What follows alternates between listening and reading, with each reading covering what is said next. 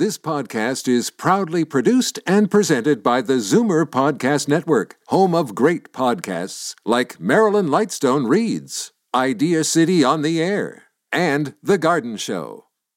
You're listening to an exclusive podcast of The Conspiracy Show with Richard Serrett. Heard every Sunday night from 11 p.m. to 1 a.m. on Zoomer Radio, the new AM 740. You're listening to an exclusive podcast of The Conspiracy Show with Richard Serrett. Heard every Sunday night from 11 p.m. to 1 a.m. on Zoomer Radio, the new AM 740.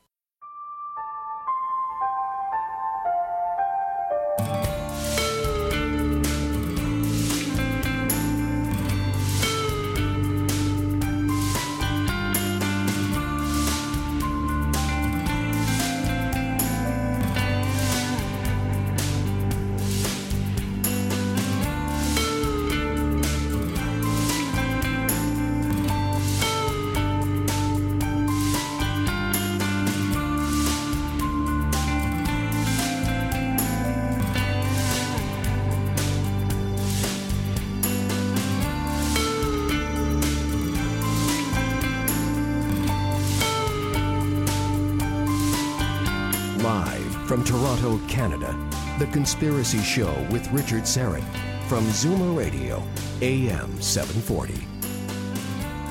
Hey, welcome to the Audio Imaginarium. Come on in, weary stranger.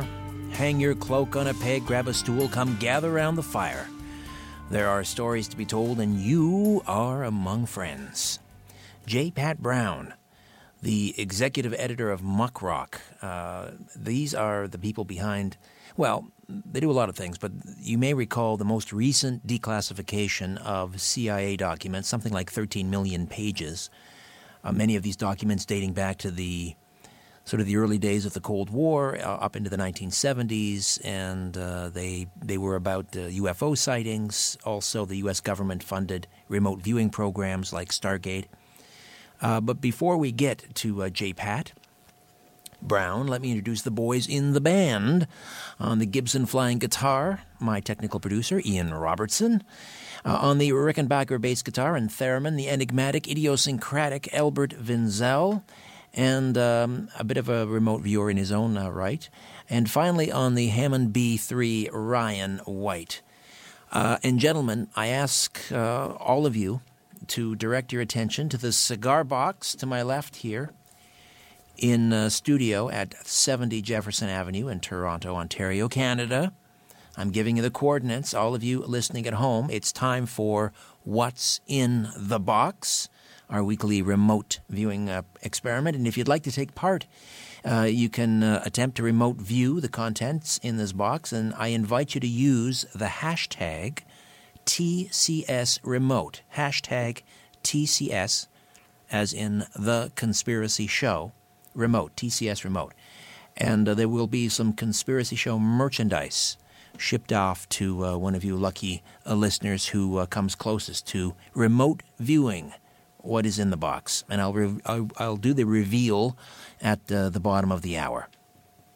All right, well, it's Oscar night, and I didn't watch, and I have no intention. If I wanted to hear people whinge and complain and talk about politics for 5 hours, I'd just tune into the Parliamentary Channel or C-SPAN.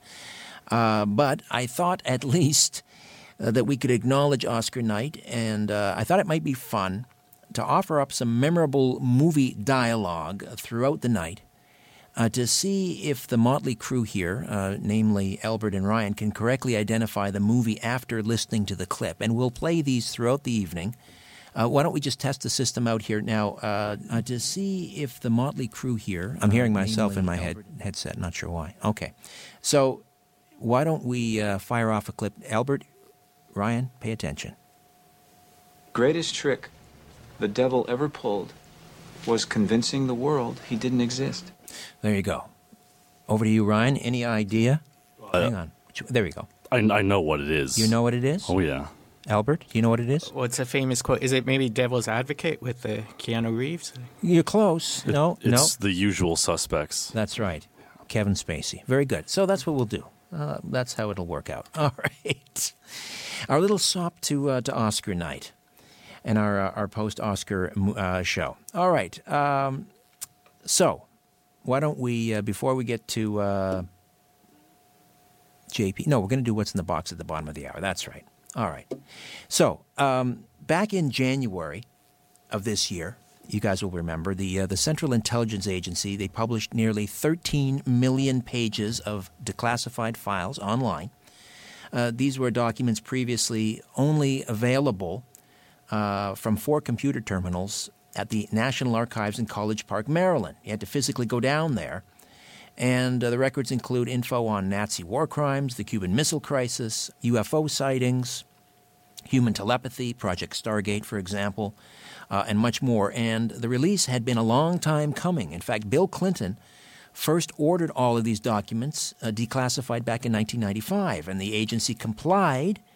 However, anyone who wanted to access it, as I say, had to trek all the way down to the U.S. National Archives in Washington or in Maryland, somewhere in Maryland, to get a peek.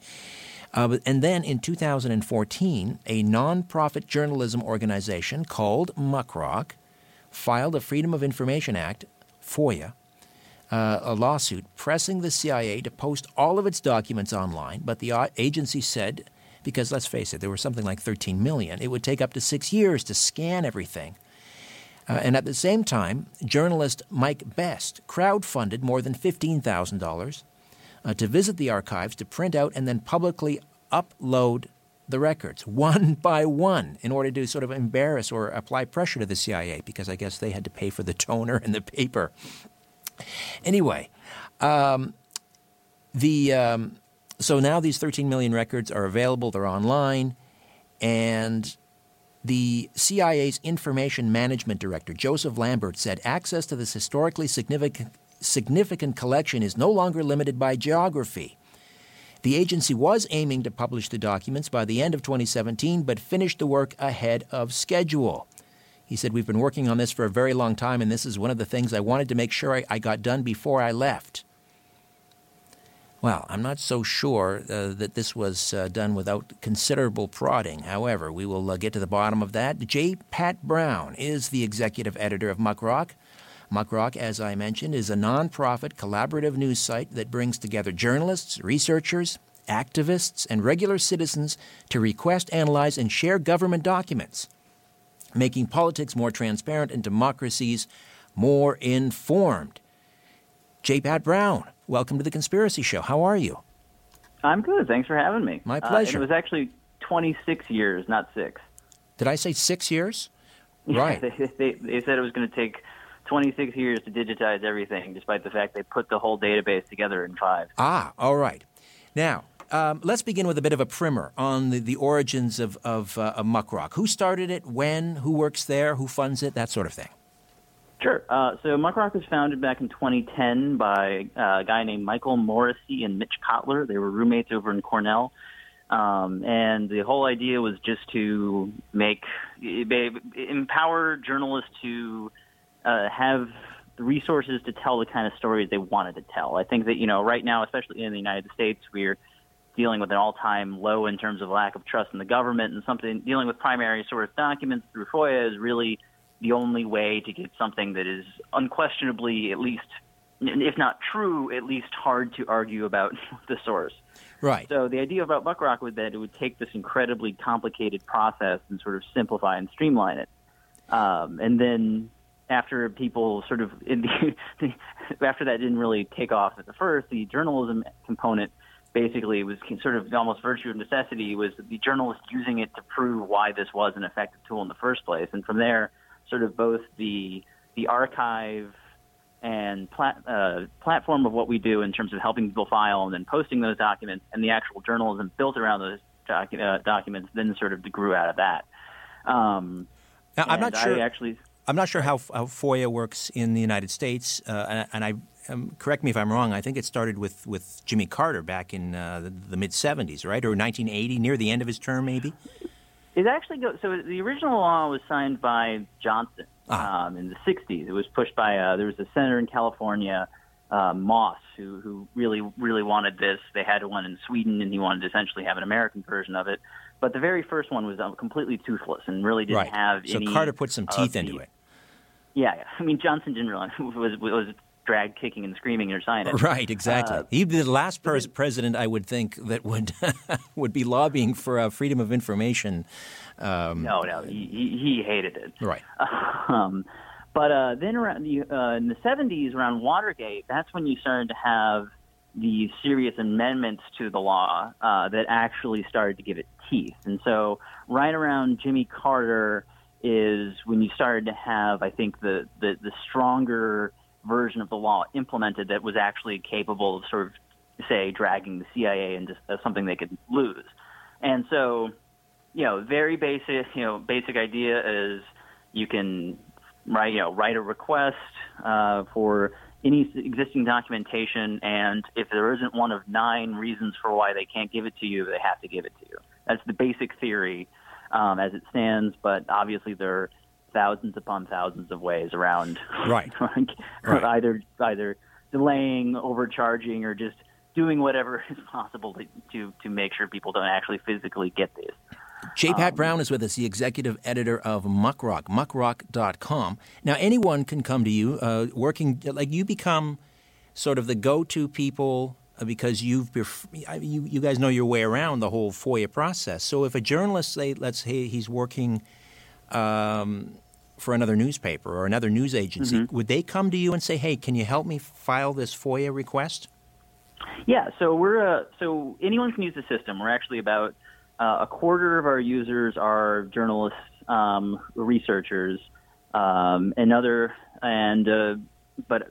about half of them are just regular people who have like a question about the government and they don't know how to do this process. And we sort of have the whole thing streamlined. We create all the legal language they need. We have all the contact information, and most importantly, we keep track of every single communication that goes to get their documents released.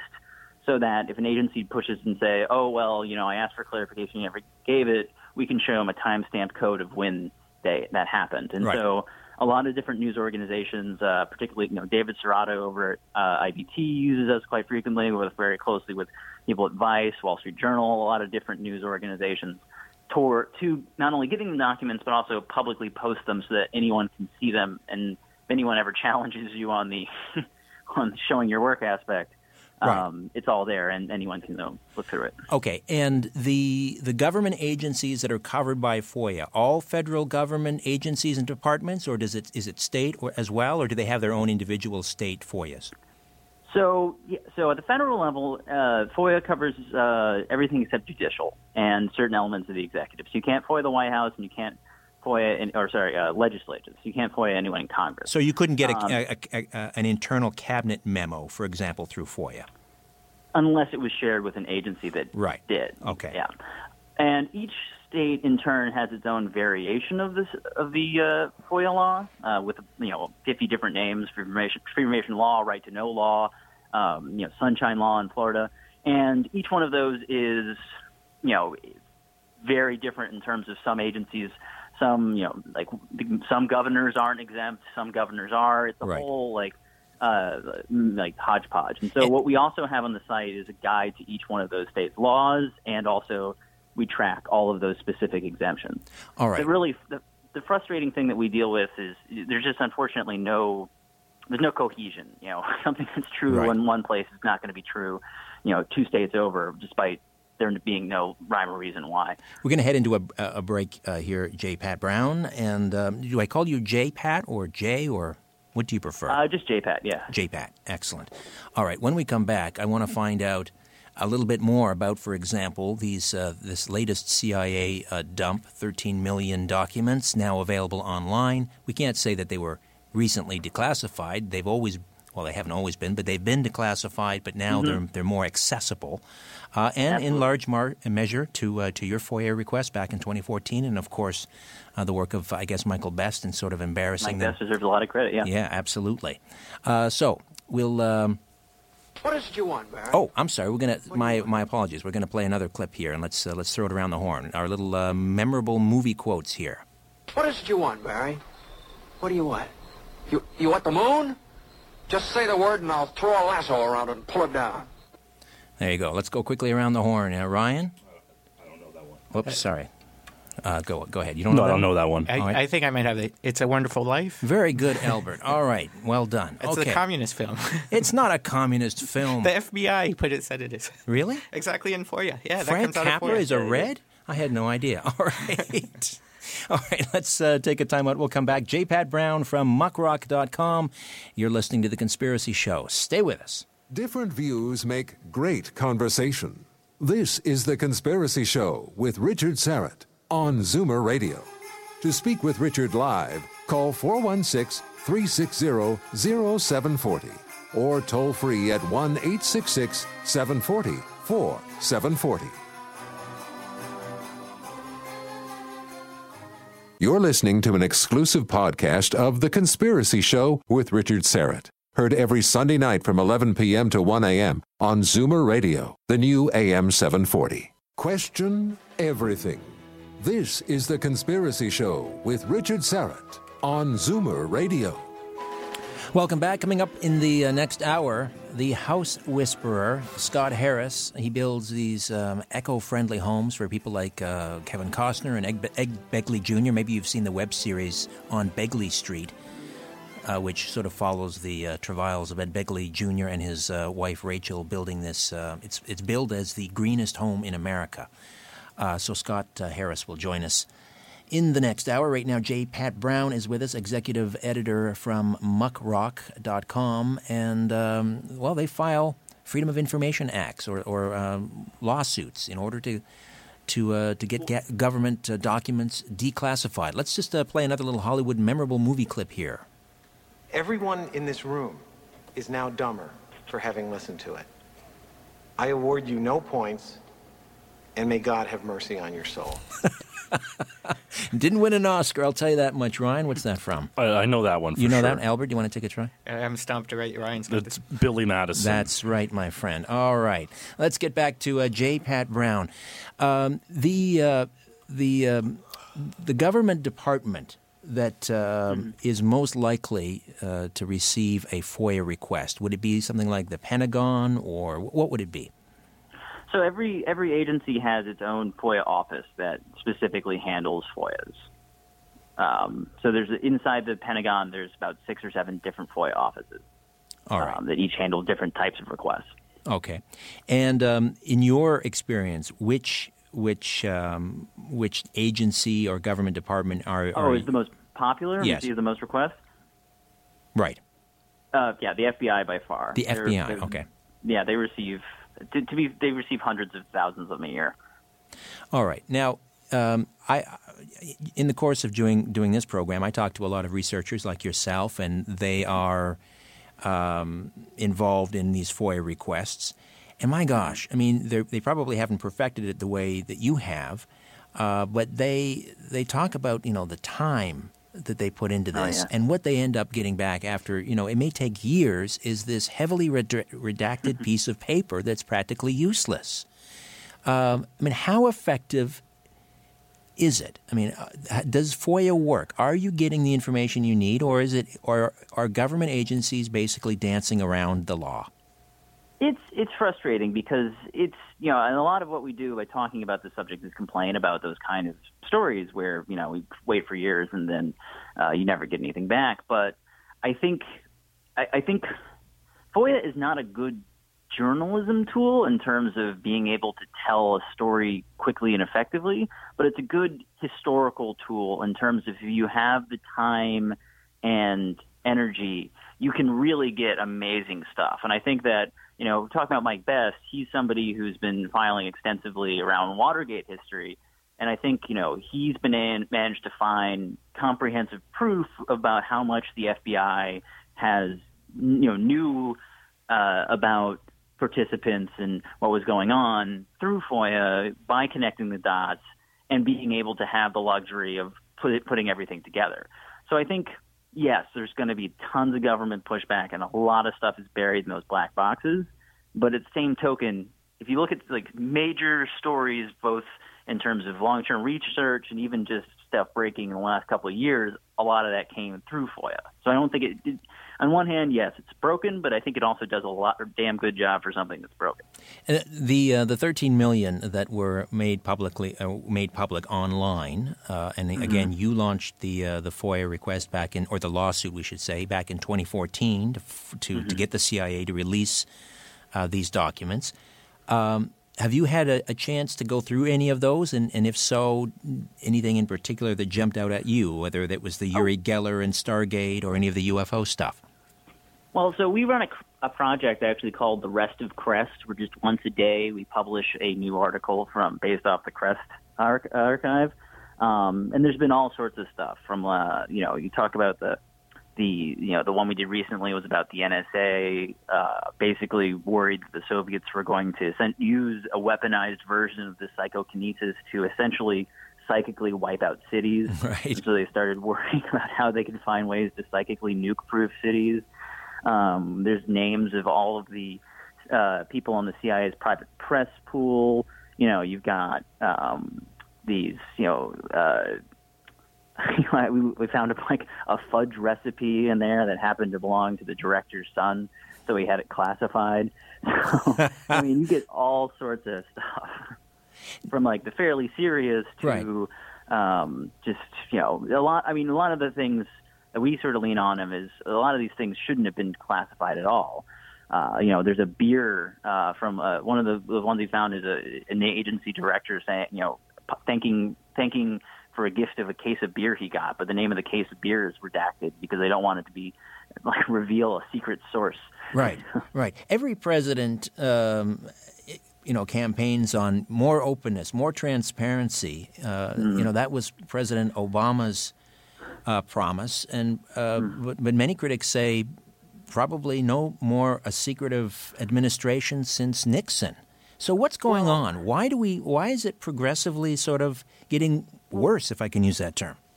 No, you can. I think that it's really an interesting, because I think the key thing there is when Obama said he was going to run the most transparent administration in history, what he meant is he's going to release the most amount of data.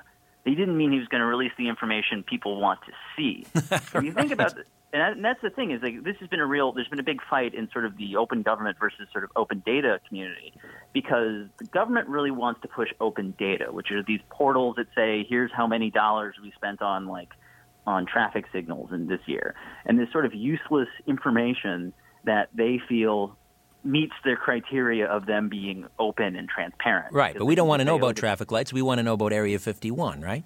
And that's the thing, is that you're never it's based on this false idea that all information released is of equal value. And so when they say, well, why didn't you tell us about, say, this phone tapping program? They're like, because we told you about the lamppost. Why are we still doing this?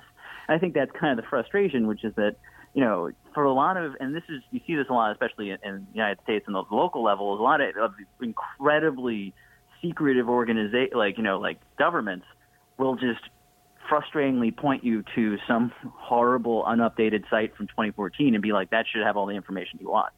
And I think that's the idea, is that if they feel like they're giving you that information, they don't really care about what the information is. And I think that's the sense, is that if you can shift people towards voluntary disclosure of what they want you to be you want you to know, and then away from these sort of things that empower you to involuntarily get information you want, then go for it.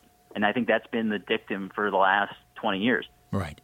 J. Pat Brown is with us, the executive editor of muckrock.com, the website. And if you wanted to find out whether you were being surveilled by the FBI, whether they had a file on you, would you be able to find that out? Yes, you would have to file a Privacy Act with the FBI, Privacy Act request, and you could basically send them. You have to fill out a waiver saying that you are the person you're saying. If I wanted to get, I can't get. So basically, until in order to get a file on an individual, you either need their permission or they need to be dead. That's why you file for so many dead celebrities. If you yourself want to learn about you basically sign an affidavit proving that you're that person, and you send it to the FBI, and then they have to actually run a check to make sure if there's any releasable information about you. They wouldn't mention if you're on a secret watch list, but other than that, anything that's on anything that they have, any file they have about information, they do have to hand that over. Okay, so if James Jesus Angleton was tapping your phone, they're not going to tell you that. No, and actually that's the thing is if you request anything from the CIA for any information on any individual, they'll usually give you back the infamous neither confirm nor deny. I actually did that once. I was asking for the files on Warren Zevon just because I wanted to have the CIA say they could neither confirm nor deny they have files on Warren Zevon. Well, that's interesting. I mean, we all know about the FBI files on John Lennon, of course, but why would the FBI do you? Are you just a big Warren Zevon fan, or do you have a hunch that they were actually? No, I was just a fun. I know the way. This is the CIA, not the FBI. The CIA just if you ask for any file on any individual, they'll say they can't tell you because that would reveal. They would then have to reveal the extent to which they are surveilling everybody. Right. That's their argument. Ah, okay. So there was nothing particularly subversive about Warren Zevon. Yes. The rise of WikiLeaks, has that made in many ways, has that sort of surpassed or made FOIA somewhat, I don't know, obsolete?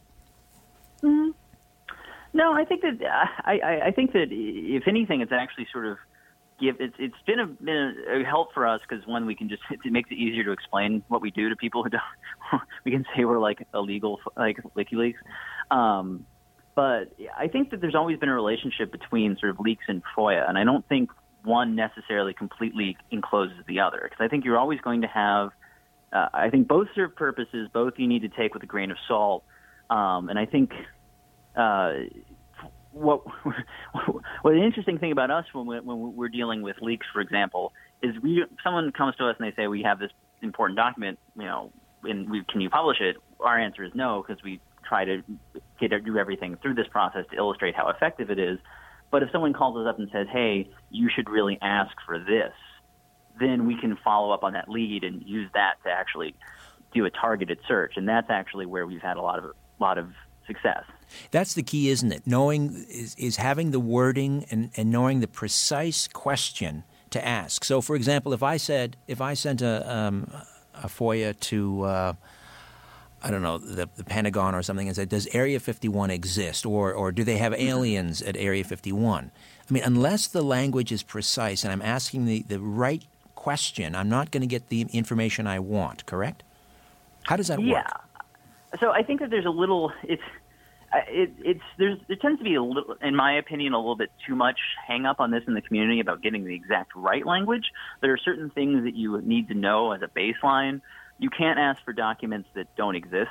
If you wanted to say, if you, example, said everything on aliens, that would either be way too comprehensive because it would be hundreds of thousands of pages, or they would have to actually generate a report that says, do aliens exist? What, yes or no? And both of those technically don't fall under FOIA, so that's how that would be rejected.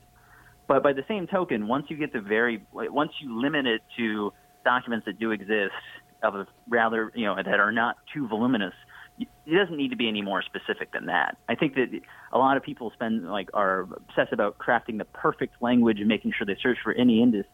But at the end of the day, you're dealing with another person who just basically wants to have an easy search term they can fill in and request.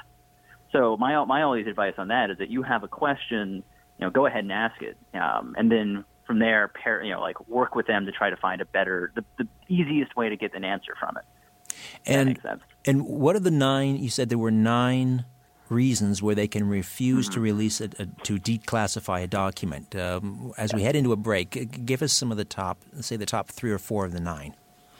Sure. So the B1 is national security. B6 is the privacy act one. That's the one you'll see the most. That's just you can't release someone's name or information.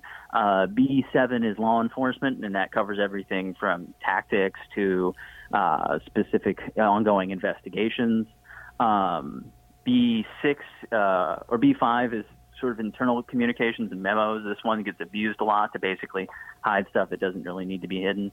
And B9 is geolocations of wells, which is one we've never actually seen someone use, but it actually came up in the WikiLeaks because someone saying that we need to it was when the DNC hacked, they're saying one of these emails, we should bury this all under or no, it was the Hillary's private server. Like, we need to bury these emails under the B9 exemption, because that just sounded like it was the most serious exemption they possibly could. But Right. It actually means wells. All right, we're going to take another time out here. Before we do, let's play another memorable movie moment. You get nothing. You lose. Good day, sir. All right, let's start with Albert. It's got me stumped again. Can you name the actor? No. All right, Ryan? I want to guess The Graduate, but I'm not sure. No, it's not I The know this Graduate. Oh, let's go. JP. J-Pat. It's Charlie and the Chocolate Factory. That's Gene Wilder. Very good. We should send out some Conspiracy Show merch to J-Pat. We'll do that. We'll send him out a T-shirt. All right. Stay with us. Back with more of my conversation with the executive editor of Muck Rock as we talk declassifying documents. On the Conspiracy Show, stay with us. Shaking the world and seeing what falls. This is The Conspiracy Show with Richard Sarrett from Zoomer Radio. You're listening to an exclusive podcast of The Conspiracy Show with Richard Sarrett. Heard every Sunday night from 11 p.m. to 1 a.m. on Zoomer Radio, the new AM 740. You're listening to an exclusive podcast of The Conspiracy Show with Richard Sarrett. Heard every Sunday night from 11 p.m. to 1 a.m. on Zoomer Radio, the new AM 740. The truth will set you free, but first, it will really tick you off. You're listening to The Conspiracy Show with Richard Sarrett from Zoomer Radio. Welcome back. We'll get back to our conversation with the executive editor at Muck Rock, J. Pat Brown, in just a moment. We're going to reveal our What's in the Box remote viewing experiment in just a moment here. Let's do another memorable movie clip, Ian. Hope is a dangerous thing. Hope can drive a man insane. All right, Albert. Shawshank Redemption. Excellent, sir. Well done. All right. So, it's time to reveal what's in the box. Albert, utilizing your remote viewing protocol, what do you think? I'm afraid I may have to disqualify myself this week. I saw a glimpse of it when I was setting up. I could give a hint, though. No hints. No hints. All right. Ryan? No, I mean, I can kind of see a small glimpse of it as well from over here, so... Oh, dear, we got to do a better job closing this. All right, closing the lid. All right, I'm going to disqualify you both, and we're going to go into the Twitter feed here. Those people that use the hashtag TCS Remote. Mojo Family, Lipstick. That's Mrs. Mojo Family. Mr. Mojo Family is guessing baseball, and they're saying hello from Colorado. Well, hello to all of you. Kevin B., a black silver plastic spring. Very precise, but no, sir. And then we have Tom Kruger, a coffee mug. Ross Moore, a black comb. And let's see, here we are. Amanda Curran, an Oscar. An Oscar, you say? Well, how about that? There it is. It's not exactly an Oscar. It's a Donnie. I received that. Top student, Centennial College, 1992. Thank you very much. All right, congratulations, Amanda. And we will send you out some Conspiracy Show merch. All right, back to J. Pat Brown. Thanks for your patience, J. Pat. We had some things to take care of there. All right, so back to FOIA. We were talking about, how precise you need to be, or whether it's necessary in terms of constructing a question to send off to a department and so forth. That seems to be one of the stumbling blocks up here in Canada. The researchers that I've talked to, I have a colleague who has been trying to get information out of the Department of Defense about some strange lights that were seen reported by some fighter pilots and so forth.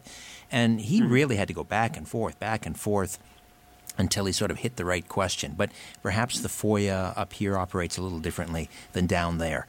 What are you working on? Sorry, go ahead. You wanted to respond. It's interesting because it was UFO researchers basically helped sort of make FOIA in the United States based on the fact that they were sending requests related to sites like Area 51, and they weren't even bothering to run searches, and they ended up actually suing them they sued them under FOIA to basically say that we sent these requests and they're being rejected out of hand, and actually those lawsuits forced them to go back and actually do run the searches. And those early being dragged in the court in those first couple cases actually sort of spooked a couple agencies. And so now when you ask if they actually hop to it. Oh, that's good. Kudos to our UFO researchers. What are you actively working on right now? I mean, I'm guessing you're madly off in all directions, but can you give us a sense of some of the FOIA requests that you're working on that might be of interest to my audience? Sure. We're running actually just finished a piece that's running tomorrow about the CIA files on the Bilderberg group. What are they trying to find out? Whether they in fact exist and whether they meet? No, they actually have CIA agents or CIA people have attended the conferences. They have members, high-ranking government officials who had not previously disclosed affiliation with the CIA, who were there actually at the very first Bilderberg meeting. So that we're running tomorrow. So most of my thing is on the FBI, and I'm actually doing a piece on a plot to assassinate Margaret Thatcher that never happened. What do you mean, a plot that never happened? So the FBI received a tip from one of their informants that he had overheard them talking about a plot to two Irish nationals talking about a plot to murder Margaret Thatcher during the next visit, and this sent the entire bureau into this massive mobilization to try to find any evidence. And within a couple of days, they realized that they couldn't find any. No. I mean, but they have to act on that, right? They have to act on a tip like that. They absolutely do. But then they mobilized everybody to find every single Irish group in their local city, and then to interview them and try to find any evidence, only to find out that basically they had trusted a source who apparently had just gotten drunk and misheard two people sitting next to him, and they actually wanted him to go under hypnosis to the source who said this, to see if he would basically probe his subconscious and see if he was lying. That's interesting. That's very interesting. How much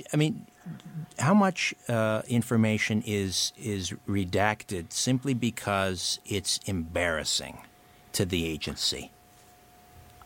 A fair amount. I mean, that's the thing about the you mentioned the John Lennon files is a lot of the stuff that they refused to release was not because it was under any of these actual exemptions that made sense. It's just because they didn't want to say how much money and effort they had spent. A great example of this is from a bunch of CIA records that were released to the National Security Archive, which is a great group based out of D.C. And a lot of them were still, a lot of them had large patches that were redacted under B6, B5, national security, national internal communications, et cetera. And they fought back and appealed those rejections. And one of them turned out to have been a fake memo about Santa Claus. Basically warning CIA agents that they had seen strange lights around the North Pole and to be alert of any sort of whether or not the Soviets would go on nuclear high alert if Santa tried to, and they just didn't want to admit the fact that they had written this dumb little joke. But the thing there is that you can fight them on those things and win, which is a positive. Is there anything still lurking, still yet to be declassified regarding things as far back as the Kennedy assassination that are important, that have simply been overlooked? Oh, absolutely. Kennedy assassination, that goes, going back to Clinton. A lot of that, everything that was still classified was basically ordered to be declassified and released by the end of this year. Now, the CIA has appealed this the last time that their deadline was up, and so a lot of this stuff is still sitting in sort of limbo. But we're actually trying to work with a couple CIA researchers to sort of get ahead of the CIA and essentially sort of demand that they actually release the full archive of material now this year. All right. So that should be a big release around October, theoretically. Excellent. That's good to know. We'll look for that. All right. Before we head into the break, let's get another memorable movie clip. Hey, Stella! All right. A classic. And Ryan? Stumped there. All right. Albert? On the waterfront? Close. It is Marlon Brando. Yeah. J-Pat? Streetcar Named Desire. There you go. You're 2 for 2, my friend. All right. We'll take a time. We'll come back. J-Pat Brown, Muck Rock, here on The Conspiracy Show. Stay with us. Don't be afraid of the dark. The Conspiracy Show with Richard Serrett from Zoomer Radio. To talk to Richard, call 416-360-0740 or toll free 1-866-740-4740. You're listening to an exclusive podcast of The Conspiracy Show with Richard Serrett. Heard every Sunday night from 11 p.m. to 1 a.m. on Zoomer Radio, the new AM 740. When in doubt, blame the government. You're listening to The Conspiracy Show with Richard Serrett from Zoomer Radio. Welcome back. Ian, memorable movie moment, please. Gentlemen, you can't fight in here. This is the war room. All right. Albert? It's Stanley Kubrick, Dr. Strangelove. Very good. That's right. Peter Sellers, once again, playing multiple roles. You can't fight in here. It's the war room. One of the greats. We'll get back to J-Pat Brown in just a second. Albert, you had mentioned, because we played a clip earlier from It's a Wonderful Life, and you sent me this article from the Huffington Post. Did the FBI believe that It's a Wonderful Life was communist propaganda? And that's exactly right. 1947, the FBI had believed that it was there was communist infiltration of the film. In a 1947 memo by the FBI, and this would have been, I guess, declassified under FOIA, to the director, D.M. Ladd, communist infiltration of the motion picture industry. There is submitted herewith the running memorandum concerning communist infiltration of the motion picture industry, which has been brought up to date as of May 26, 1947. With regard to the picture It's a Wonderful Life, redacted, stated in substance that the film represented rather obvious attempts to discredit bankers by casting Lionel Barrymore as a Scrooge type so that he would be the most hated man in the picture. This, according to these sources, is a common trick used by communists. All right, there you go. We're talking with J-Pat Brown from Muck Rock, and I mentioned that was likely a FOIA request. Do you remember when that came out, J-Pat? They especially with popular things, the FBI sort of routinely declassifies and publishes that one online.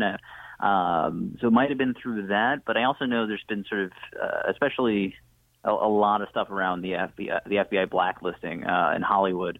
So it's probably, I'm guessing it's probably released as part of those.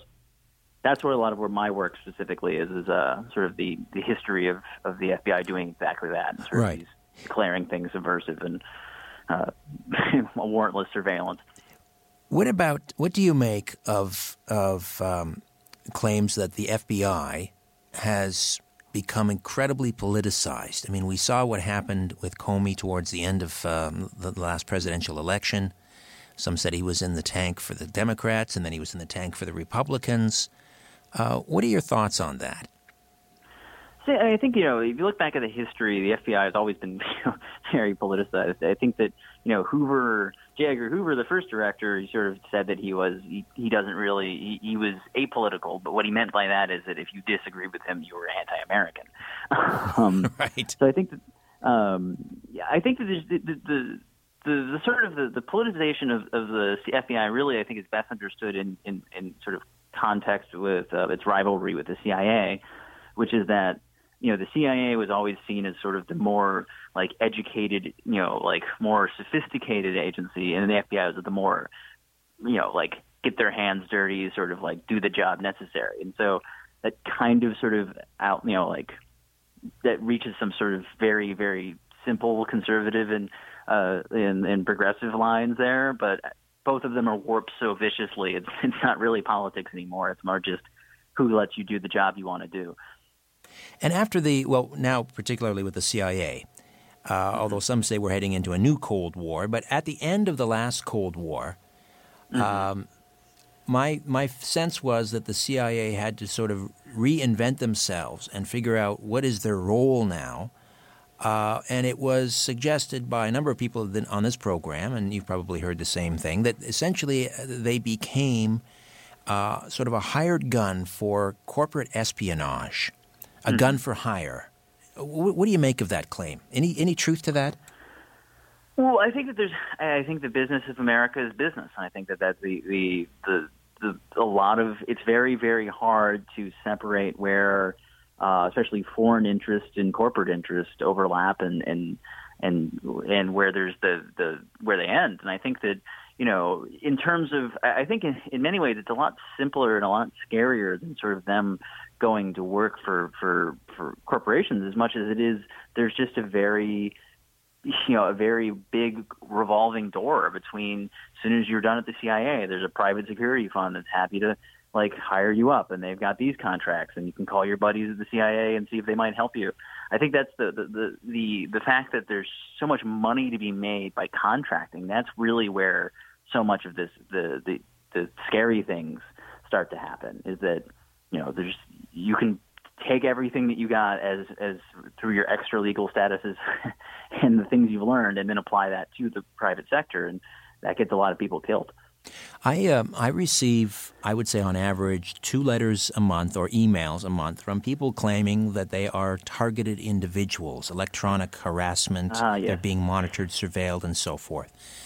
And in some cases, it's quite evident from the letter that that some of these individuals are suffering from some mental health crisis, although that doesn't rule out that they're not being surveilled. But I'm wondering whether any of your FOIA requests have uncovered anything that has to do with a government sort of sponsored mind control program. And I'm not now talking about the MK Ultra, which is sort of supposedly ended. That was finished. But any ongoing type programs like this. Well, I will say we get a lot of those ourselves, and I think that one of the, as you said, I think that the scary thing is, even if people are dealing with mental illness, it doesn't necessarily mean that there aren't these kind of programs. I think precisely. Yes. I think that they saw once there's a person who said, I think there's a drone in my backyard, and by everything about their letter made sense that they weren't completely there. But when we filed, it turns out, there was a drone in their backyard. There's just so much surveillance these days. It's that the paranoid person is usually just picking up all the right details.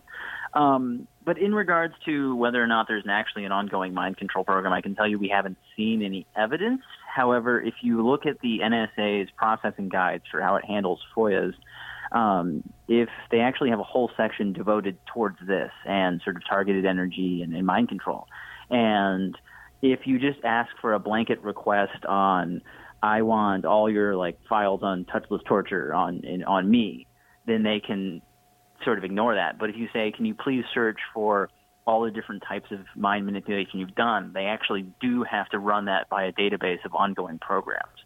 So I wouldn't say that's necessarily proof that there is, but I do know that they at least have to double check to make sure they haven't done something before. Right, but it would be easy to refuse based on national security or one of the other 8 reasons, right? Sure, but the fact that they even keep a list and then we can prove that the list exists, I think that's a lot of what, if you're not going to necessarily get the one document that will prove everything, but what you can do is sort of build this map of this sort of mosaic of pieces of the truth, so you can actually sort of reveal it that way, if that makes sense. Right. And is there a charge for a FOIA request other than above and beyond sort of an administrative or postage? Do they charge you? So they don't at the if you go directly through agencies, no. We charge because we handle all the sort of administrative costs, and we do that just to sort of make sure to sort of break even. We keep it low so that anyone can do it, but not free so that people don't send thousands of vexatious requests. Right, exactly. But I'm talking about the agency that you're requesting. So they don't charge technically to just file, although there are some state agencies that require you to put a deposit. However, those administrative costs that come with processing a FOIA, they can charge you for that, and those can get very, very high very quickly. Right. The FBI, for example, charges $15 per CD when they release responsive documents. Like this is, like a record store in 1999. The biggest one we ever actually got once was someone was requesting contracts from the Pentagon, and because they don't actually archive, they don't OCR, they don't digitize their contracts in a way that they can search them. They said that in order to find evidence, like one contract, it would have to search through all of them, and that this would take 15 million labor hours and cost us $660 million. Oh, Lord. I bring this up because we're almost out of time here, but I don't know if you're familiar with David Politis, the author of the Missing 411 series of books, where he documents all these people that go missing, not only in national parks, but, these people vanish and under very strange circumstances. And he has tried to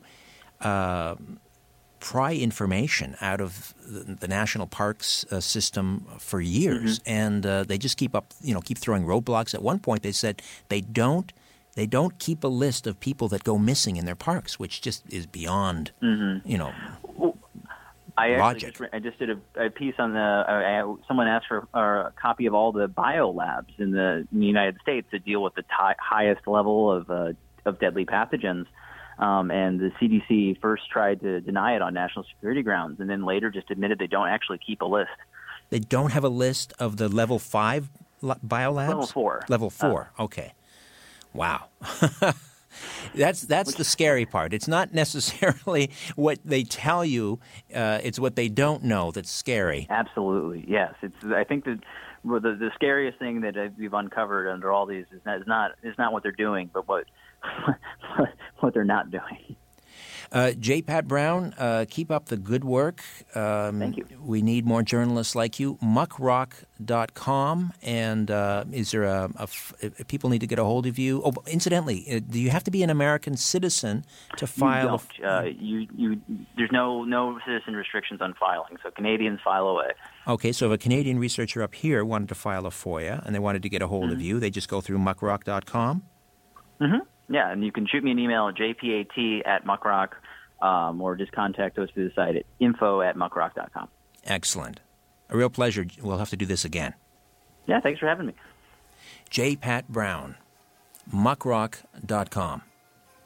My website, strangeplanet.ca. That's the landing page, and from there you can go to the radio page or the TV page. Don't forget the TV website, theconspiracyshow.com. Still airing past episodes on Vision TV across Canada. And check out the merchandise store, online store, theconspiracyshow.com. Say hello on Twitter at Richard Serrett. And as always, follow the truth. You're listening to an exclusive podcast of The Conspiracy Show with Richard Serrett. Heard every Sunday night from 11 p.m. to 1 a.m. on Zoomer Radio, the new AM 740. Live from Toronto, Canada, Earth, The Conspiracy Show with Richard Serrett on Zoomer Radio. Thanks for inviting me into your home. Long-haul truck, RV, camper, taxi, your parents' basement, your loft, that greasy spoon just off the interstate, and your cabin in the woods. Hello to all of you listening in on our flagship station, Zoomer Radio, AM 740, 96.7 FM, here in the Liberty Village neighborhood of Toronto. Hi to all of you tuning us in on one of our affiliate stations. The podcast, of course, at Stitcher Radio, iTunes, TuneIn.com, TalkZone.com. The Conspiracy Show app and the Zoomer Radio app, both free downloads. Those of you streaming us live on YouTube, hello, hello, hello. However and wherever you're listening, I bid thee the warmest of welcomes, and I thank you for your fine company. The House Whisperer, we're calling him that, the House Whisperer, Scott Harris, is standing by. He designs and constructs eco-friendly homes for people like Kevin Costner, Kevin James, Ed Begley Jr., Neil Patrick Harris. He'll be with us momentarily. Ian Robertson is on the other side of the glass, twisting the knobs and turning the dials. Albert and Ryan are here in studio with me. Welcome to our little after Oscars party. We've been playing some memorable movie clips going into and coming out of the breaks and having some fun, and we'll continue to do that. Not sure if you've seen the web series On Begley Street. I think they've produced 3, maybe 4 seasons. Maybe they're 3 seasons. But anyway, the series follows the escapades of actor Ed Begley Jr. and his wife, I think it's Rachel, as they construct America's greenest home. Well, the builder of the super green Begley home joins me now. Scott Harris is the co-founder and COO of Building Construction Group.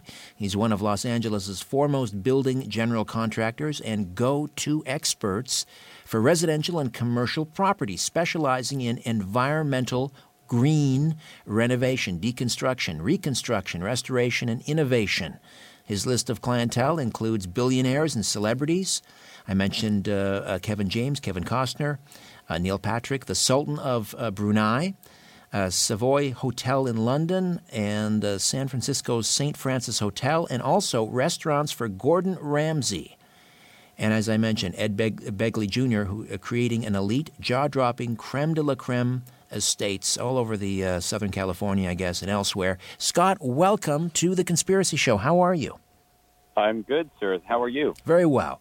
From time to time here on the program, we like to talk about green energy. And last week, for example, I spoke with 2 gentlemen from Cohilo Wind Turbines in western New York, and they're developing, or they have developed, a very unique hybrid vertical axis turbine system.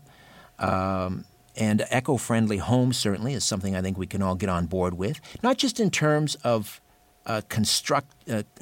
conservation of energy and reducing air pollution and so forth. But people don't often stop and think about, even inside a brand new home, you lay down the nice carpeting and everything, and you bring in the furniture. All of those things emit gases, toxic gases, right? Horrible things. The paint on the walls and brand new carpet. It's I often wonder all these allergies that never existed before, whether it's just indoor pollution. And you're trying to address a lot of that with your construction materials, I'm guessing. We are. We're from somebody who had allergies his whole life and didn't understand why he had to live this way, and finally understanding there's so many things that are in these homes and in these structures that we can change with the smallest little tweak that can forever change somebody's life. It's a difference from a child sleeping through the night. It's a difference from your wife not being grumpy. It's a difference from getting a whole night's sleep.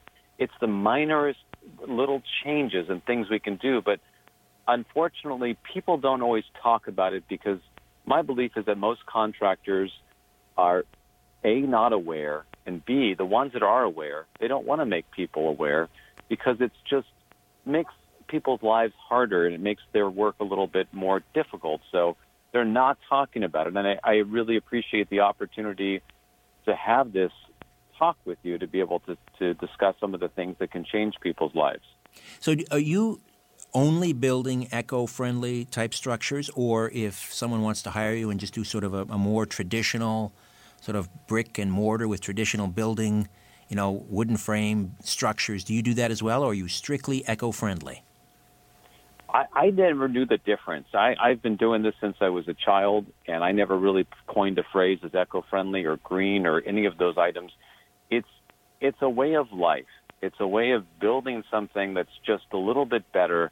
And, I appreciate that we now are starting to coin phrases and be able to put this into categories, because I think that's the beginning of awareness in which people can start to understand there's ways to change things. But no, we do the brick and the mortar. I mean, I got to be honest. We have clients that they don't care about those things. They don't understand them. So the surprise they get is that we're building it into those homes for them without them knowing it. And then you have people like Ed Begley that just, he jumps up and down every day and says, Scott, I've never been happier in my life. I appreciate this, every moment I'm here. So we don't discriminate, but we still try to put a certain level of health and education into every home that we build. So tell me about Ed Begley Jr.'s and his wife. It's Rachel, I believe. It's actually Rochelle. Rochelle, I'm sorry. Tell me about their home. Why is it billed as the greenest home in America? What makes it so green? It's to be honest, CBS is the one that called us the greenest home in America. So, what makes it more green? And I hesitate to use that term because somebody asked me, "Are you a green builder?" And I said, I actually like to see all the colors in the spectrum, not just green. Right. But what makes this home different is that what we've done is we've had somebody like Ed Begley, who is just a shepherd for the industry, who came to us and said, what would it take? How can I make a home that, number one, makes my wife happy, number two, makes me happy, number three, is affordable? So here's some of the things that we did for him. There's some of the obvious things, like the house is self-supporting with solar. We have a rain catchment tank that can, in 2 1-inch rainfalls, can collect 10,000 gallons of rain. We built the walls 12 inches thick, so they're thermally broken shells. We built in every way possible. We went and researched, and I'm slightly ashamed, as I am equally proud, to say this house took nearly 5 years to create, and it's because we went on a journey to do something different. We have nearly every one of the items in that house we researched. We thought, is there a better way? Is there a different way? And so that's what the house encompasses, is just unique things in there. So you mentioned the thickness of the wall. So does it it's in California, right? Yeah. So it doesn't I suppose in the winter it can get kind of cool even there, but does it require any heating or air conditioning?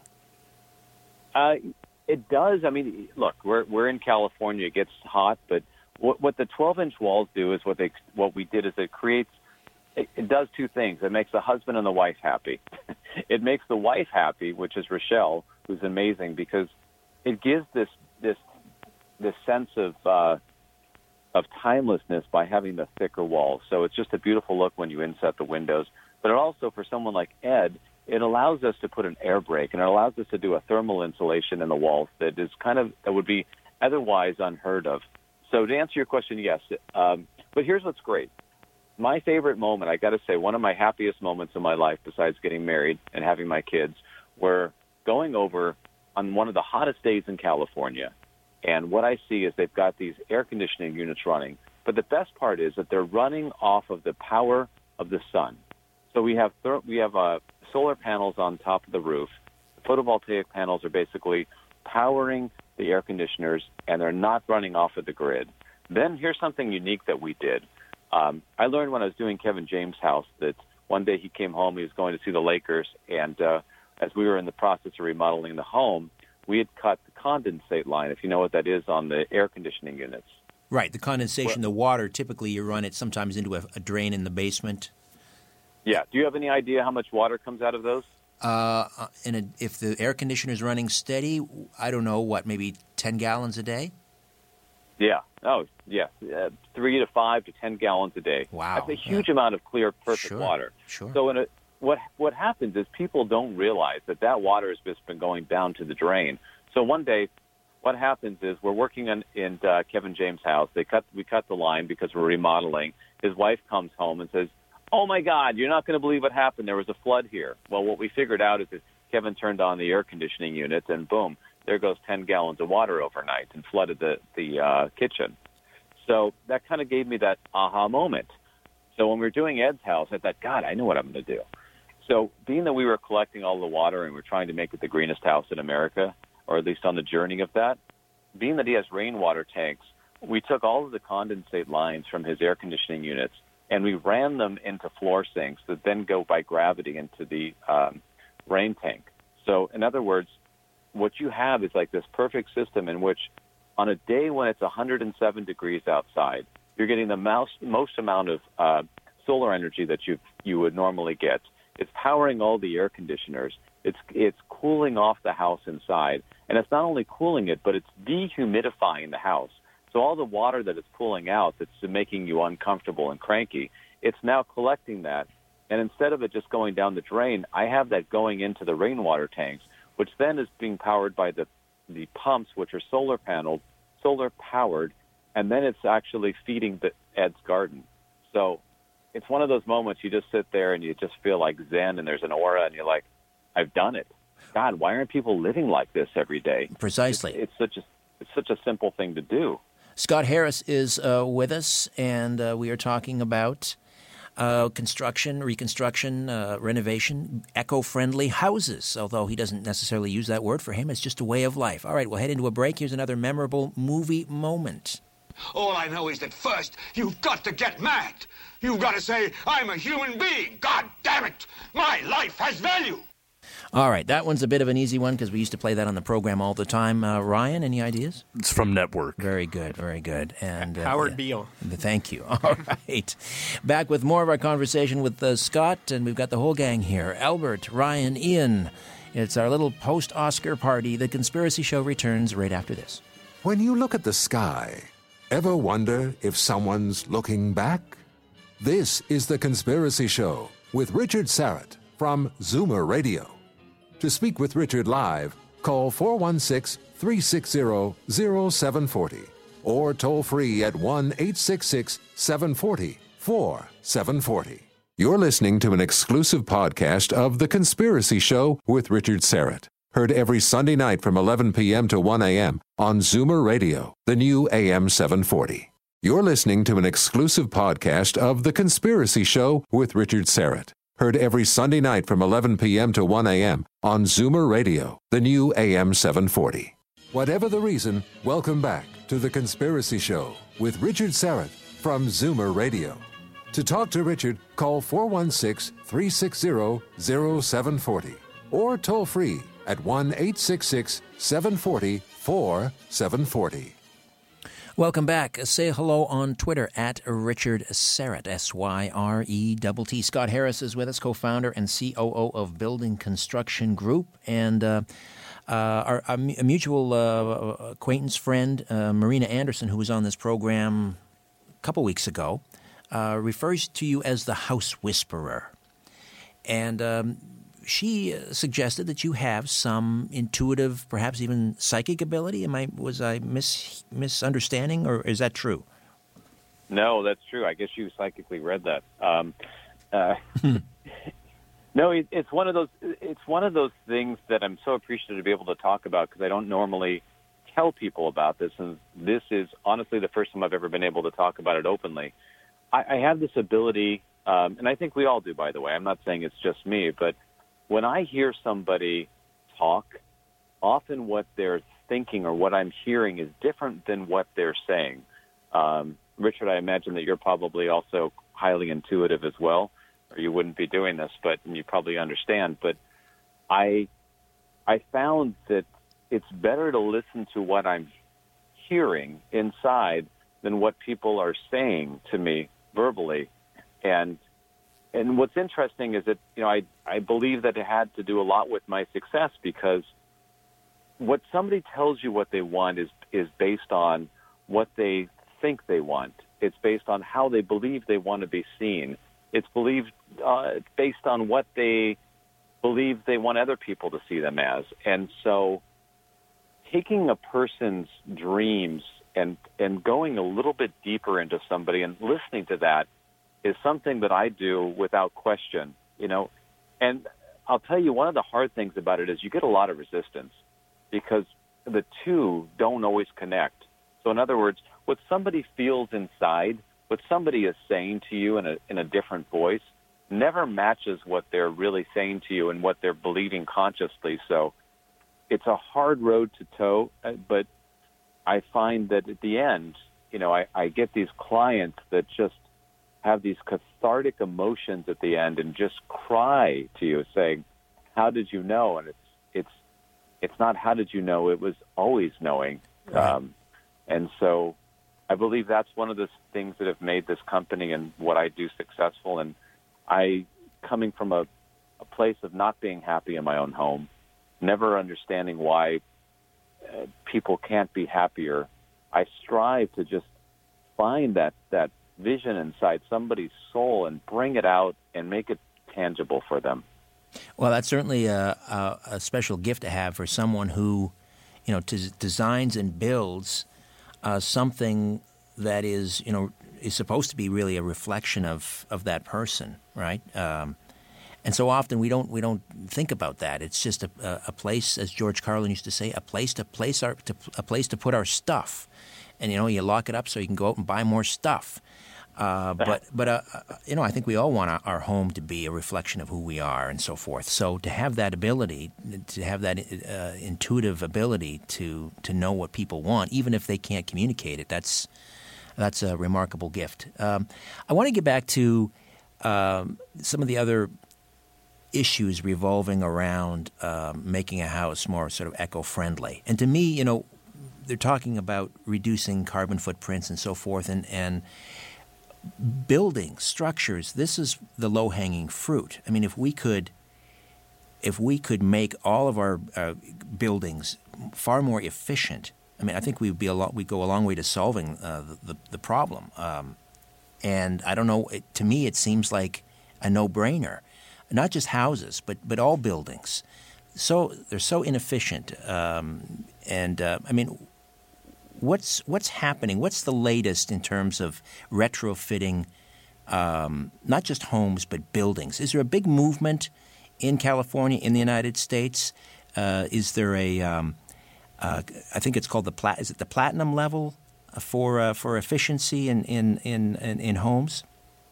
Yeah, the United States Green Building Council created a designation of certain levels. They call it, and you can go LEED, which is Leadership in Energy and Efficiency and Design, which is you start out with silver, you have gold, and then ultimately you hit platinum. So we hit platinum for Ed, and it's a series of goals that one needs to hit.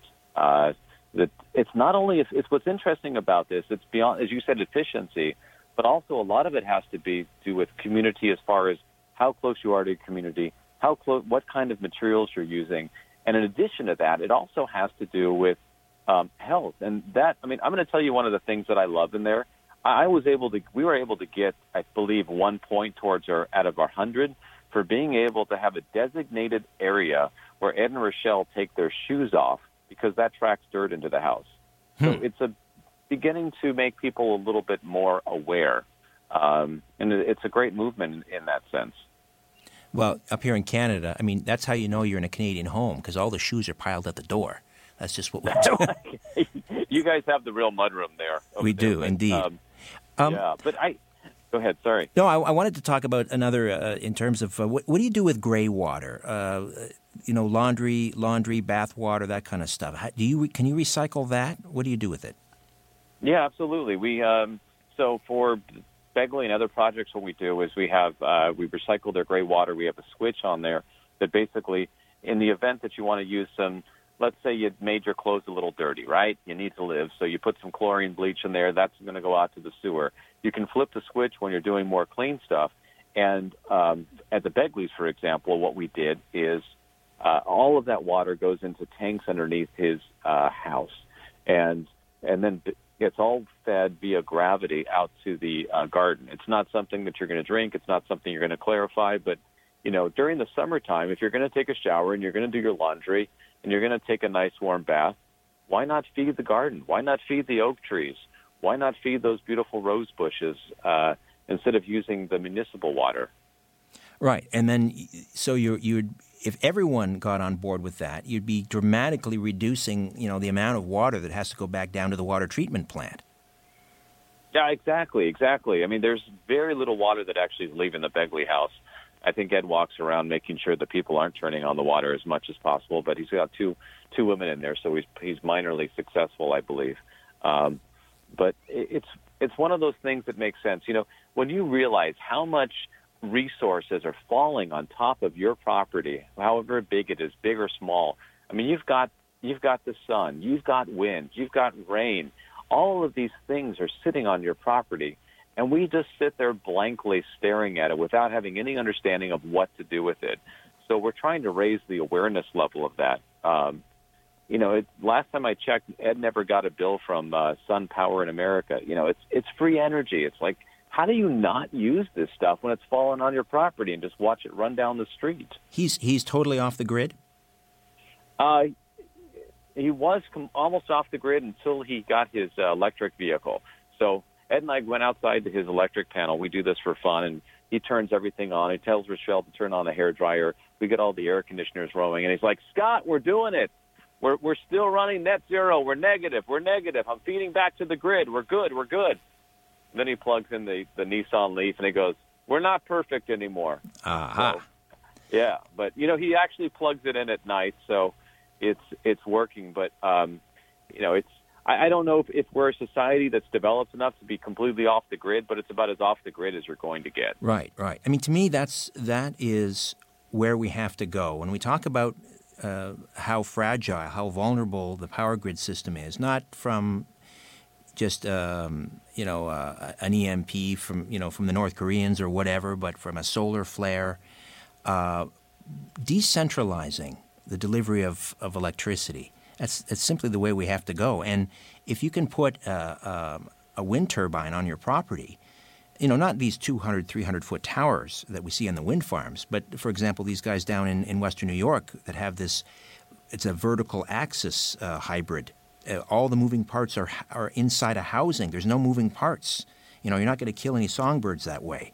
They're lightweight. Right. They're stackable. One of those for $15,000 produces enough to power a house.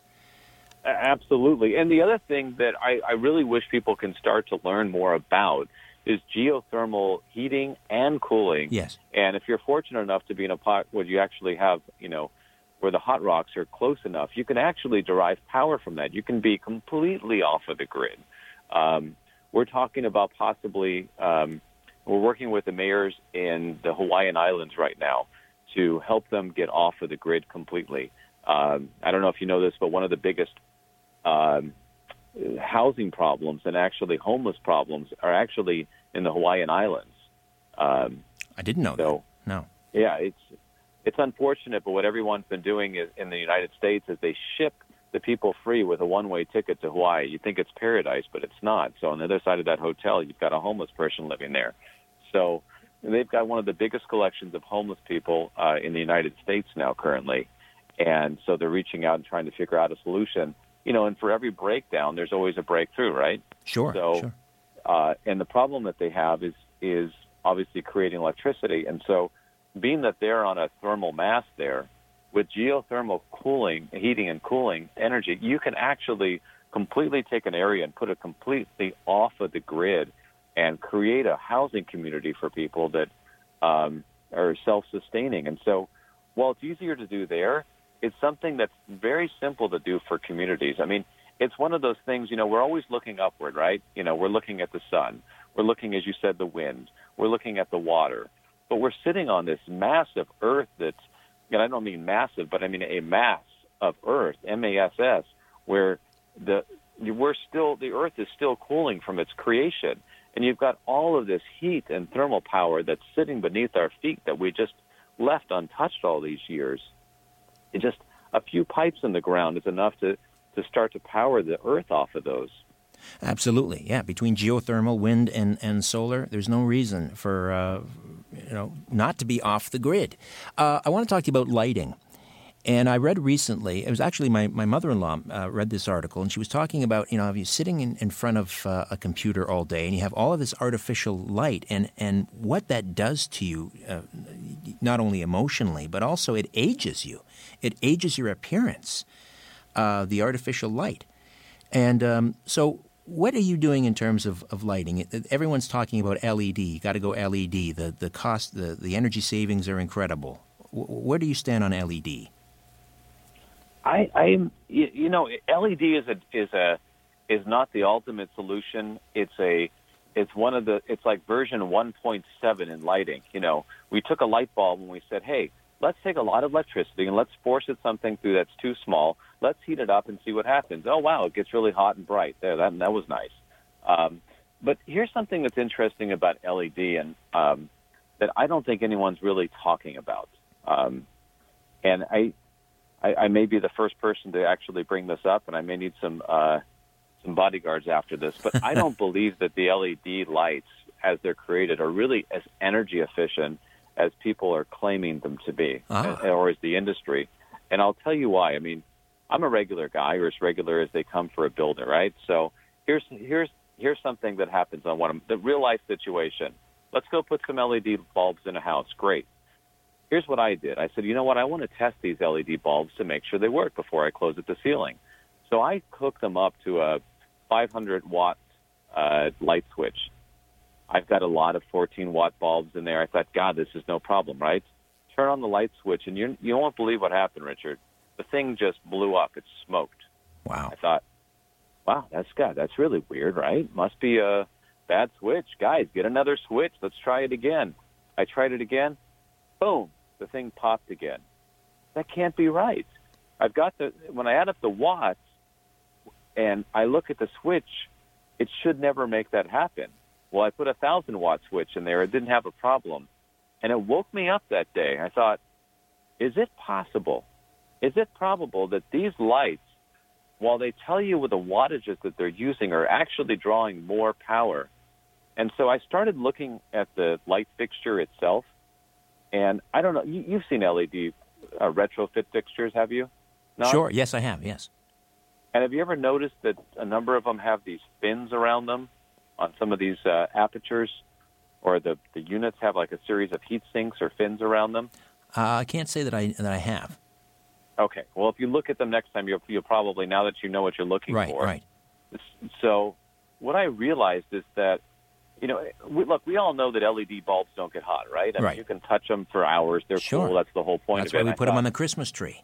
Yeah, you can put them on a Christmas tree. You can put them up your nose. You can stick them on your face. I mean, you can touch them all day. They don't get hot. And I thought, wait a minute. Why is it that all of my LED fixtures that I've been installing as a builder have these massive heat sinks on them? And a heat sink is something that you see on your computers for your LED. You see them on your, if you ever had those really cool amplifiers. You know what I mean by a heat sink, right? Right. Yeah, I think I know where you're going. Going. That's where all the energy's going. Correct. And so it occurred to me, I realized I kind of had this, wait a minute moment. Why do I have a heat sink on the back of this thing if this bulb is so cool? So I opened up one of these, and, of course, you find all these transistors and resistors and circuit boards in there. And it's a pretty massive, they call it the engine, right? The light engine. Right. So here's what I believe, and I'm just going to ask the question. If that LED bulb is cool, where does my 14 watts start? Does the 14 watts that I'm using, does it start after I've already taken up 35 or 40 watts of power because I've had to kick it down using these engines and resistors? Or does it actually happen as the amount of electricity that I'm drawing? Because when I look at these fixtures and I see a big heat sink, like the same thing that's on my wonderful, amplifiers in the back of my air conditioners, something in that thing is drawing massive amounts of electricity. And I know from, just from going to mediocre schools that when you put electricity through something and you get resistance, the electricity changes and it changes to heat, right? That's it. Energy never changes. Energy is never lost. It only changes shape and form. So if I have a cold bulb and I've got a heat sink that's heating up to the point where I can't touch it, something tells me that there's a lot of energy that's getting dispersed and used before it ever made it to that bulb. There you go. It's the LED lighting conspiracy. You heard it first right here on The Conspiracy Show. We'll take a time out before we do that. Another movie memorable moment. Soldiers, don't give yourselves to brutes. Men who despise you, enslave you, who regiment your lives, tell you what to do, what to think, and what to feel, who drill you, diet you, treat you like cattle, use you as cannon fodder. Don't give yourselves to these unnatural men, machine men with machine minds and machine hearts. You are not machines. You are not cattle. You are men. There you go. That's a tough one. Ryan? Maybe the great dictator. Wow. Very impressive. Charlie Chaplin. Ryan. Very good. You knew that one too, didn't you? But you were nodding your head. It's on YouTube. Charlie Chaplin. Yeah, okay. Back with more of The Conspiracy Show and Scott Harris when we return. Stay with us. The truth is not out there. It's right here. The Conspiracy Show with Richard Sarrett from Zoomer Radio. You're listening to an exclusive podcast of The Conspiracy Show with Richard Sarrett. Heard every Sunday night from 11 p.m. to 1 a.m. on Zoomer Radio, the new AM 740. Question everything. This is The Conspiracy Show with Richard Sarrett on Zoomer Radio. All right, welcome back. Let's hit it again, Ian. Another memorable movie moment. I have come here to chew bubblegum and kick ass. And I'm all out of bubblegum. All right. Albert, I think, knows it. He gave me the thumbs up. I don't know it. No? It's an easy one. It's an easy one. Roddy Piper, They Live. That's right. Yes, very good. Okay, back to Scott Harris, co-founder and COO of Building Construction Group. And you may have seen On Begley Street. It's a web series. What is it now, Scott? It's third season or fourth? I believe we filmed it for about 3 years. So, yeah, I would say probably 3 seasons. We did 3 seasons of it. Okay. And it was billed as being the greenest house in America. We were talking about the LED lighting conspiracy. So LED lights, maybe not everything they're cracked up to be. And, we get notices from Hydro Power, the power utility here, saying, yes, switch over to LED. But that may not be the answer. So what is the answer in terms of lighting, do you believe?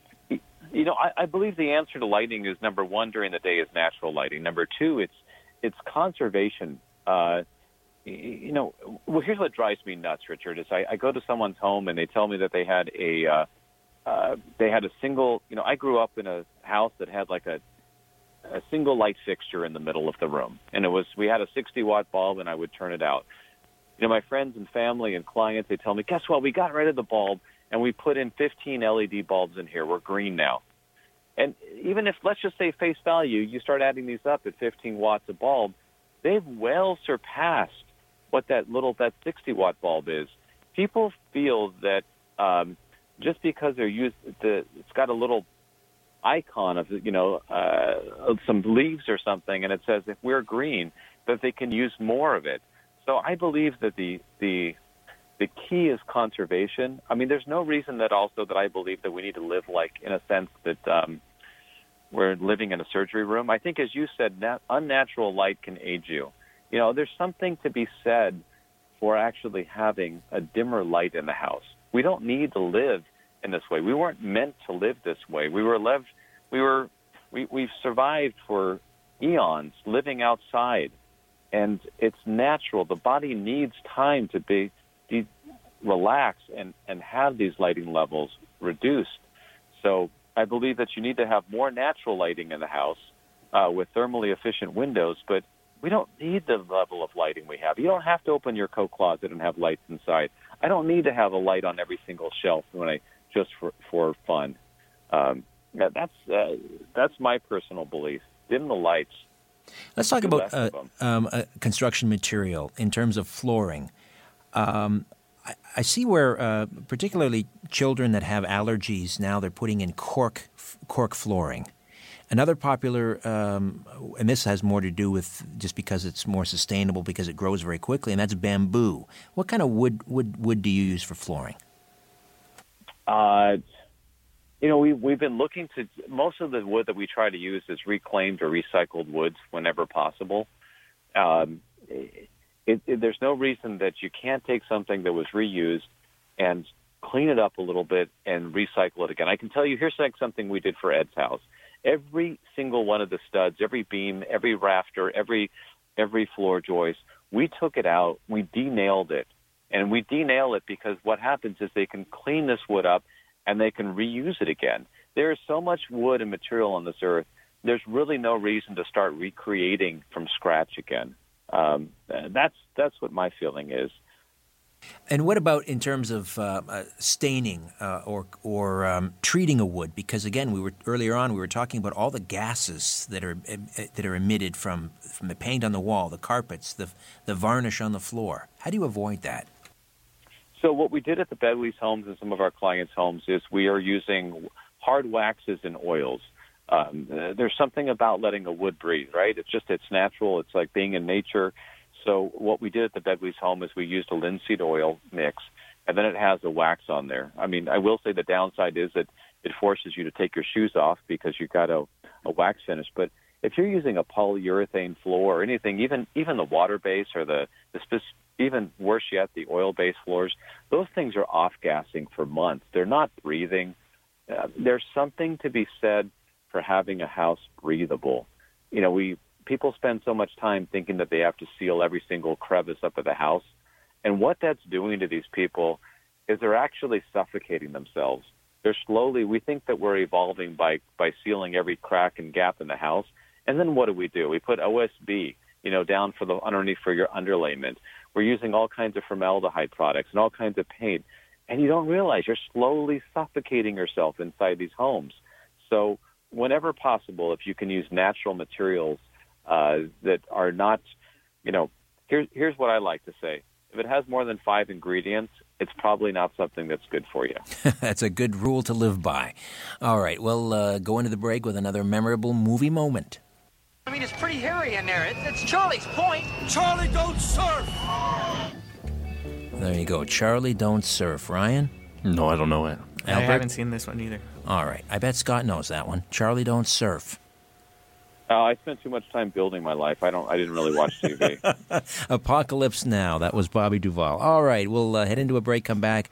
One more segment with Scott Harris, co-founder and CEO of Building Construction Group, building Echo Homes, the greenest home in America, the Ed Begley Jr. home. Back with more. Stay with us. The truth will set you free. But first, it will really tick you off. You're listening to The Conspiracy Show with Richard Serrett from Zoomer Radio. You're listening to an exclusive podcast of The Conspiracy Show with Richard Serrett. Heard every Sunday night from 11 p.m. to 1 a.m. on Zoomer Radio, the new AM 740. When in doubt, blame the government. You're listening to The Conspiracy Show with Richard Serrett from Zoomer Radio. All right, welcome back. One more memorable movie moment. I will look for you. I will find you. And I will kill you. Albert? I know it's a meme on the internet, but I can't think of the movie right now. Ryan? It's from Taken. Yes. Liam Neeson, 2003. What are they up to? Taken 9 now? I'm not sure. All right, back to Scott Harris. And we're talking about eco-friendly homes. I was trying to find this story online, and I finally found it because we were talking about the Begley home and how he captures something like 10,000 gallons of rainwater. How long does it take him to capture that amount? Well, in this last rainstorm, it would have taken 2 hours. Right. You can capture. We set up the Begley's home in a way that allows them to capture. He's got a very large roof deck. It's interesting because from the street, it actually looks like a nice hip roof. So just as it goes out of line of sight, it actually dips in, becomes a roof deck, and captures not only the rain there, but it captures all the sun from the solar and the photovoltaic panels up there. And then we have permeable hardscape, which everything drains down into the rainwater tanks.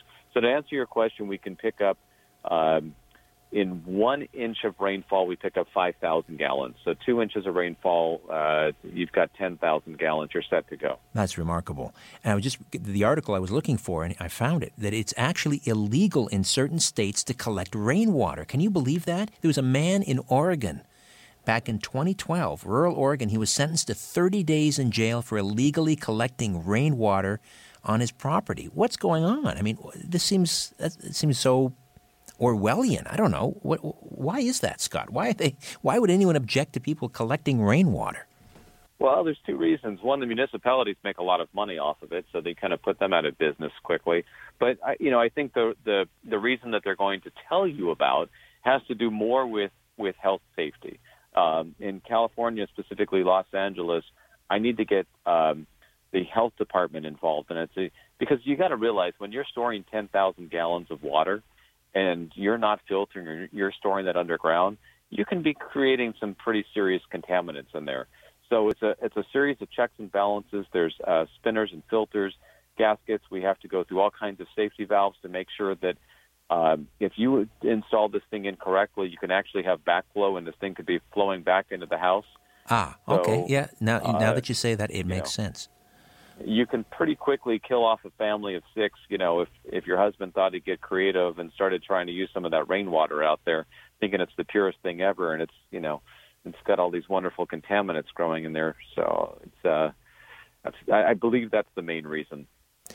Rather than building, if someone wanted to, rather than build a new house, they wanted to convert their existing inefficient build into a super eco-friendly house, what would they start with? How do they do that? Some of the things that you can do are air quality. Most of the homes that are built today have, as you said, there's a lot of off-gassing in them. So you can, for very little money, you can actually install a HEPA filter and have it attached inside one of your pre-existing air conditioning units or heating units. Another thing that you can do is, as far as, most people don't have the money to be able to change out the doors and windows and so forth, but a lot of it is just, it has to do with air quality. People don't understand the difference. And if I can just tell you quickly, one of the biggest things that are affecting people, as far as allergies and the off-gassing is most people don't realize that they're living with mold every day in their house because homes are not waterproof the way that they should be. And it's the simplest of things. If anyone's going to be remodeling their home or changing it, almost every home in America, and I'm sure probably throughout the world, they put this thing called paper on the back of drywall. And the way that you create mold is you put paper, like a cellulose material, you put it in a dark area, you add just a little bit of water, and it's like Gremlins, and it just explodes. And that is one of the things that most people are more sensitive to than anything, and everybody out there is living with it. So doing things like just changing that out. Let me give you one of the simplest things to do. I see a mistake every day. Everybody likes to water their houses. I don't know why. They put the sprinklers, they put the plants, they put flowers around the house, and they don't understand that what they're doing is basically feeding this mold that's growing up inside their homes. So simplest thing anybody can do, change the sprinklers, put some gravel around the house, and your life's going to be 100 times better. So get the plants away from the house. Get the plants away from the house. It's not just the plants, but it's the sprinklers. It's the watering. Everybody waters around their house, and everything loves water that doesn't like the body. Termites love it.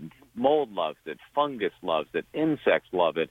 And people just sit there and they don't realize, but they're feeding their house with all of these things that are just allowing these life forms to grow inside their house. They don't understand why they're suddenly allergic to everything. And you walk around the house and you can see this little, perpetual line where it's just kind of someone's been watering their house for years. Get the water away from the house and put it out in the yard. Ah, that's good to know. Good to know. What about carpeting? Should we? I mean, is that a bygone era? Wall-to-wall carpeting, that was a big deal back in the 70s. I mean, that's just a haven for bacteria and not to mention the off-gassing. I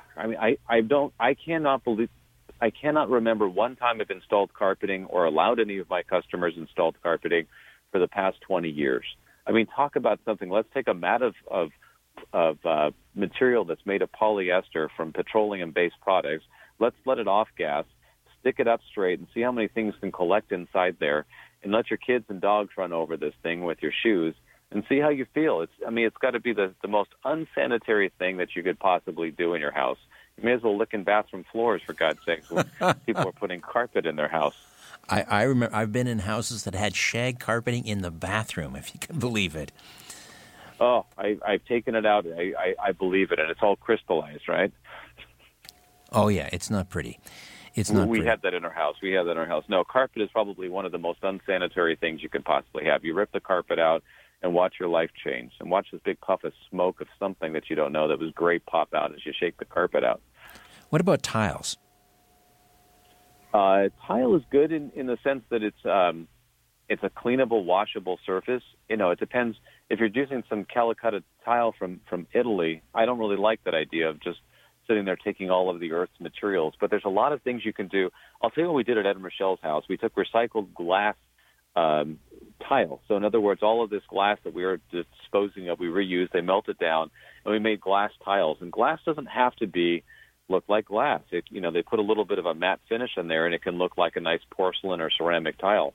It's just a no-brainer. It's not porous at all. It's easy cleanable. There's no off-gassing to it, and you're using materials that otherwise were being thrown into the waste. How widespread are these principles that you utilize in new home construction in your area? I mean, is this something that you think should be in part sort of encoded into the building code? They're just starting to realize it now, but I don't think they fully grasp it enough to encode it correctly. Give it 10 years, give it 15 years, give it 20 years, we'll start to evolve and understand. We're trying to be ahead of the game. I mean, if you look at the way homes were built, they're still built the way they were in the 20s. Take a home apart the way it was built in 1927, and I look at one today, they're really not that much different. We're fooling ourselves to believe that they're really different. You know, we change the colors, we change the aesthetic, we change the molding, take it off. It's still the same thing underneath. You know, and what's sad is we all believe that somehow we're doing better. Throw some LED bulbs in there and put a few things that are green and, you know, put a recycled mat at your door and you think you're doing better. So we're not seeing the evolution that I would like to see. You know, I'm sure sometime when my kids are older, they'll finally say, Dad, I can't believe you guys used to live that way. It's just like the same way when, you know, I grew up, everyone thought it was okay to put lead in your paint and lead in your gas. You know, someday we'll realize, in asbestos, God, that never worked out well. Remember Grandpa, he died early. Right. So. Well, that raises another issue. You mentioned lead paint, but I wanted to ask you about Wi-Fi. And you know, there are a lot of people that are sensitive to electricity. They're sensitive to Wi-Fi. I mean, I know the scientists are sort of debating this, but EMF is that a concern? Do you shield people from EMF in your construction? Yeah, so what we do is we try to, whenever possible, put the main panels well away from the bedrooms or well away from, you know, at the other end of the house. Ideal it's in the garage. You can't stop the EMF completely, so what we've done is we will do LED panels on the inside to absorb the energy. And as bad as Wi-Fi is, I just don't believe, unfortunately, we better evolve or we're going to die because you just can't get away from it. I mean, if I ever look at my phone, there's like 77 different Wi-Fi hotspots on the freeway, for God's sake. So, you know, you can't get away from it. But the EMF is extremely powerful. I have as part of being, you know, I don't know, intuitive or what I am, I can physically feel it as far as an energy. So I believe if I can feel it, then it's not something that's really good, because what it's doing is it's changing your magnet. Your body is electromagnetic, as you know. Yes. Probably most of your listeners know. I mean, they're basically a water and electromagnetic bio machine. And so go ahead and take a magnet to your body and watch, you know, put it on a computer and watch what happens. Do it to the body and see how well it's going to work. So when you're changing the magnetic pulses of the body through something that's unnatural, it's going to affect you. You know, and do I believe it causes cancer? I don't think that in itself causes cancer as much as it weakens the body, and parts of the body that otherwise weren't normally working well, all of a sudden just go, I'm done. Okay, you know what? Pancreas, I give up. I'm tired. I'm finished. You know, it's just it triggers the weak spots of someone's body when you're living in these unnatural states. And, you know, your wife, your grandma, your kids, things just happen that otherwise shouldn't be happening. I mean, if you recognize that we spend as a society approximately 90% of our lives inside structures, being, you know, your work, your home, inside a vehicle, all you're doing is ingesting off gases. We weren't meant to be living in this kind of society, and then what you have is you have hospitals and doctors that are able to pump you full of drugs and keep you alive a little bit longer to suffocate a little bit slower. But it's not natural. You know, the most natural thing you can do is just step outside, open your doors, open your windows, let the light through, and stop living inside these structures. And if you're going to have to be in a structure, keep it natural, keep it easy, and just let the air and light flow through them. Yeah, we have to think or realize rather that in many cases our houses are making us sick, or our places of work, our buildings are making us sick, and for no other reason. I mean, that's a good reason to start thinking, you know, eco-friendly construction, eco-friendly building materials, and so forth. So Ed Begley's house is finished, right? Yeah, it's finished, and we just did this. I did a talk show on Lifestyle magazine. I think it's lifestyle.org, and I replayed. I got to hear, and Rochelle said the most beautiful thing. She said, there's something about the air quality that's not even tangible. I can't explain it. When you come in there, you can take a breath and you feel different. And I wish if you ever come to LA, Richard, I hope you can walk through one of our houses, and it's not something that you can just describe. It's just a feeling where you walk through and you go, wow, I didn't know this could be this good. It's like the first time you tasted really your favorite cigar or a really good bottle of wine where you didn't have to kid yourself and pretend it wasn't good. So Well, we should all live that way. Scott, a delight meeting you, and thanks for this conversation. I enjoyed it. Thank you, sir. It was great to talk to you, too. I appreciate it. Scott Harris, co-founder and COO of Building Construction Group, building eco-friendly houses for the stars. My thanks to Ian, Albert, Ryan. Back next week with a brand new program. Hope you'll be along for that. In the meantime, don't be afraid. There's nothing concealed that won't be revealed and nothing hidden that won't be made known. What you hear in the dark, speak in the light. What I say in a whisper, proclaim from the housetops. Move over, Aphrodite. I'm coming home. Good night.